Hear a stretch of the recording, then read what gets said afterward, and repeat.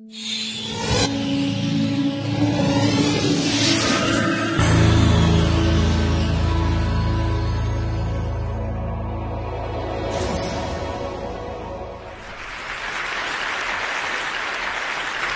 recent debate over copyright laws like SOPA in the United States and the ACTA agreement in Europe has been very emotional.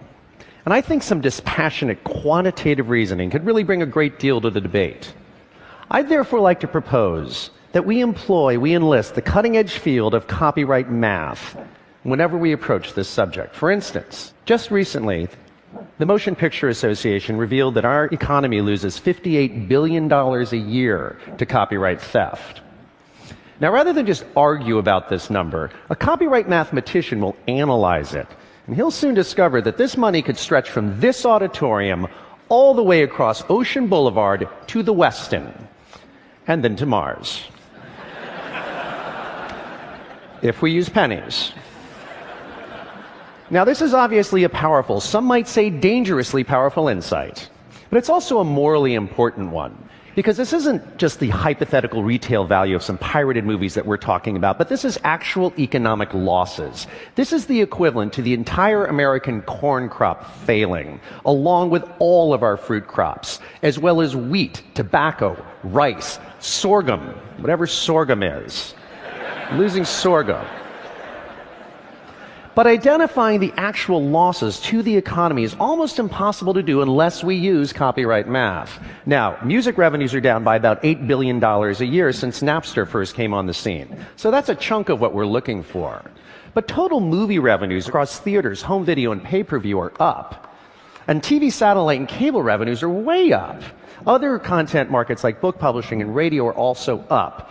So this small missing chunk here is puzzling.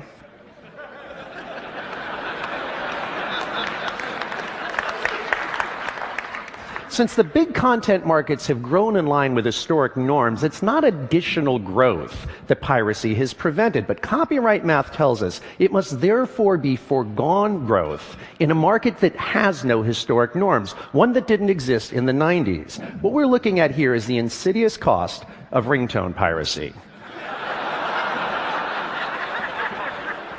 $50 billion of it a year, which is enough at 30 seconds a ringtone that could stretch from here to Neanderthal times. It's true. I have Excel.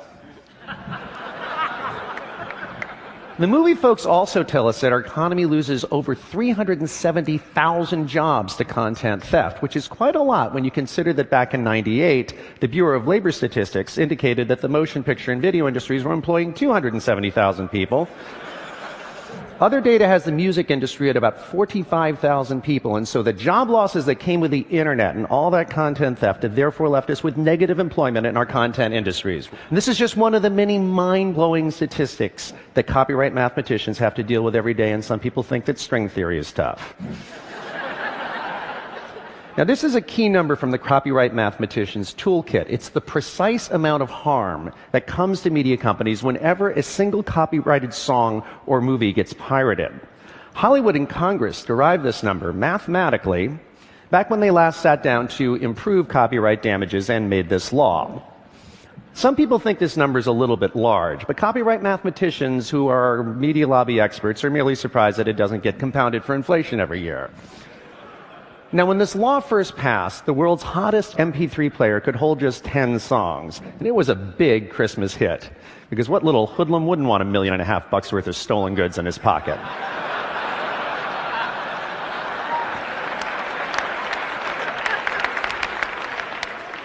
These days, an iPod Classic can hold 40,000 songs, which is to say, $8 billion worth of stolen media.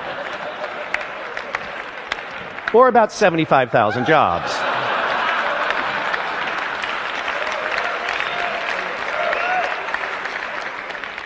Now, you might find copyright math strange, but that's because it's a field that's best left to experts. So that's it for now. I hope you'll join me next time when I will be making an equally scientific and fact-based inquiry into the cost of alien music piracy to the American economy. Thank you very much. Thank you.